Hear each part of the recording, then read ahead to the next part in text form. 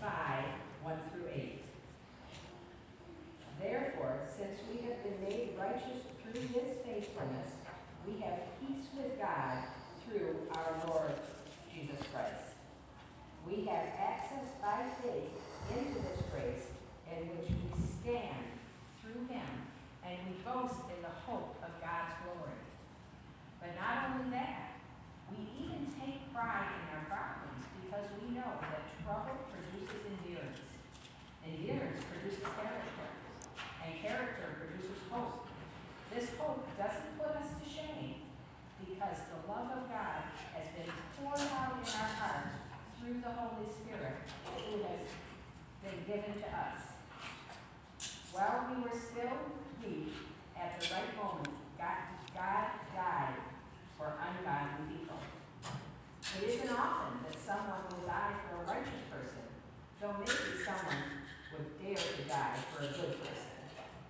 But God shows his love for us because while we were still sinners, Christ died for us. The word of God for the people of God. Thanks be to God. Thank you, Marjorie. Friends, will you please pray with me and for me? Holy Spirit, you are here today to meet us wandering wilderness people. Holy Spirit, may we open our minds, spirits to you amidst all our joys, amidst all the trials, so that we can receive everything you wish to give us today. And Holy Spirit, may whatever I say lead us toward your goodness, mercy, and outlandish love. Amen.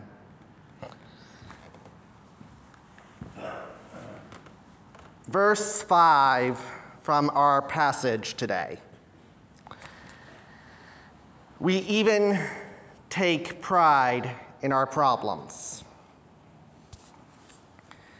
The New Revised Standard Version says to boast in our sufferings. The New American Standard Bible says to celebrate our tribulations. Really? Is this how the faith that we call good news is supposed to work?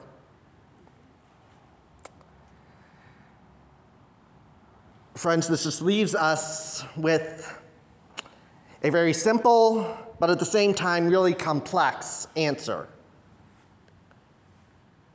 How? How do we do that? None of us are immune from suffering and trials. Every human undergoes some type of loss in life. Grief is part of the human experience. So then how do these unavoidable realities lead us to hope? Well, in order to answer this how, I think it's first helpful to look at who first. Who in our faith tradition has suffered? And how have they found hope through suffering? Well, Reverend Dr. Martin Luther King Jr., guessing you've heard of him, once wrote this: "My personal trials have also taught me the value of unmerited suffering. As my sufferings mounted, I soon realized that there were two ways that I could respond to my situation: either to react with bitterness or seek to transform the suffering into a creative force. I decided to follow the latter course. Recognizing the necessity for suffering, I've tried to make of it a virtue. If only to save myself from bitterness, I have attempted to see my personal ordeals as an opportunity to transform myself and heal the people involved in the tragic situation which now obtains. I have lived these last few years with the conviction that unearned suffering is redemptive. Here's how I interpret Dr. King's words. A discipleship, a life that is following Jesus, a life that is following Jesus that does not include suffering is incomplete. Discipleship without grief is lacking. Discipleship without struggle is a mile wide, but an inch deep. Author Henry Nouwen, which if you've never read anything from him, I would highly recommend it. He once wrote, "We tend to stay away from mourning and dancing, too afraid to cry, too shy to dance.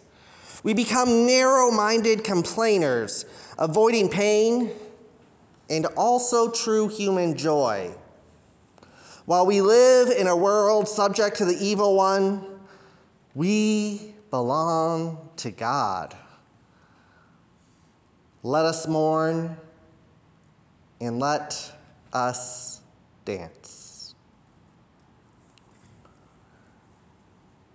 St. Paul, we need to learn how to mourn, and we need to know how to dance. We are, in some ways, in a time of mourning because of multiple reasons. And yet there are also opportunities to dance. Now we lean into one of those more at certain times than others. But we are called to both. And what Paul, the author of Romans, is saying is that is where hope will be found. In the early church, they believed that you lived a victorious Christian faith because you experienced suffering. A consistent witness that no matter which way the wind of the world was turning, a consistent witness that stood in line with non-violent Christian teaching, no matter what the Roman Empire or any empire would try to do, standing in that witness of trust. One of my friends who is now teaching Christian ethics had one student in an assignment, in an essay recently share, an average Christian in America would be far more willing to kill for his nation than die for his religion. I'm not encouraging martyrdom for any of us. There's a fine line sometimes between legitimate suffering and legitimate persecution, which does go on, and just then claiming we are suffering or being persecuted because our faith is no longer mainstream. But what I am asking us to consider is whether we haven't included suffering as part of our discipleship because we have reduced God down to a set of beliefs and not an enfleshed, lived experience. I'm not anti-belief. I'm not saying we shouldn't have beliefs. Doctrine and Christian doctrine matters. And if you ever want to get nerdy and talk about some theology with me, I am totally here for that. But I think what my friend's student is saying is that we've made God too small. We haven't allowed the crucified Savior into the fullness of the human experience. We have kept Jesus on our little Sunday morning shelves for some occasional encouragement, and that's been enough. Now we read how Jesus promises us peace, and that's abundantly true. But I think we've also misunderstood what that may look like. Because we sometimes think of peace, and I don't really blame us because it's part of our human nature to want to avoid conflict. And we think of peace as not having conflict or struggles. But that's not the type of life that Jesus lived. He was continually in conflict. He had legitimate struggles. When you're the Son of God, and you still have the nerve to cry out, my God, why have you forsaken me?" You know what struggle and pain looks like. So maybe what Jesus invites us to is to let the peace and suffering coexist together, where in that process, we start to become more whole, that our souls kind of enlarge around both of those lived experiences, so that Christ isn't only fitting in our lives when everything is good or when everything is not good, but we have a Savior present amidst all of it. So perhaps in the church we need to reconsider what revival might look like. Because perhaps revival is a willingness to experience trials and pain honestly, and to recognize that hope, the hope of resurrection, is still right there beside us. Perhaps what we need to learn is that hope is found through suffering, pain, and grief. That integrating our struggles into our spiritual life, that will allow us to worship God with our full lives, with the lives we actually have, not just our Sunday morning lives. Perhaps that then builds a resilience, a witness in us that withstands anything that life throws at us.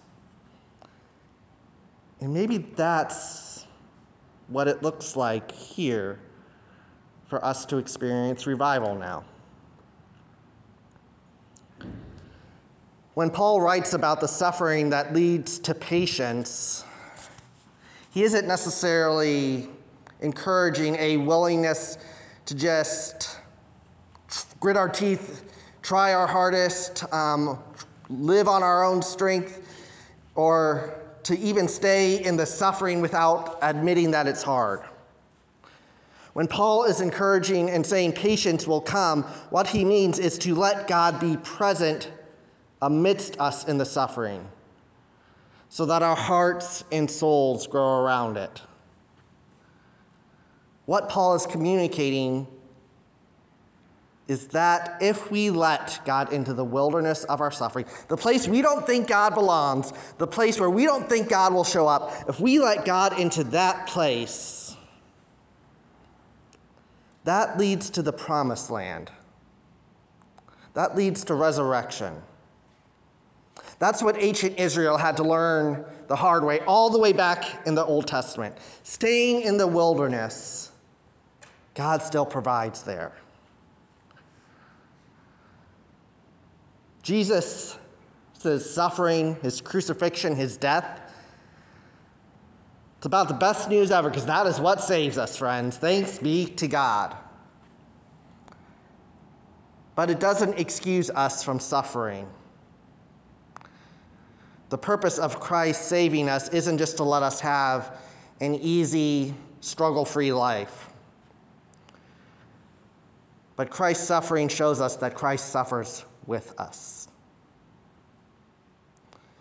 Kate Bowler and her team write that Jesus chose not to fight on his way to the cross or destroy his enemies, though he had the power to do so. Instead, he put down the sword. Jesus didn't run away and take the easy way up to heaven riding on a cloud.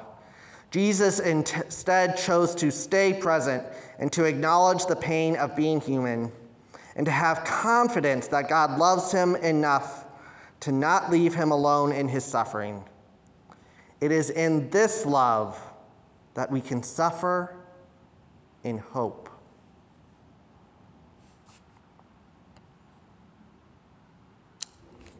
It's really just like I told our kids.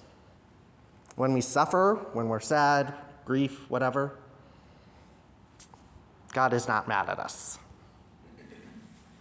God's not even disappointed with us. God is beside us,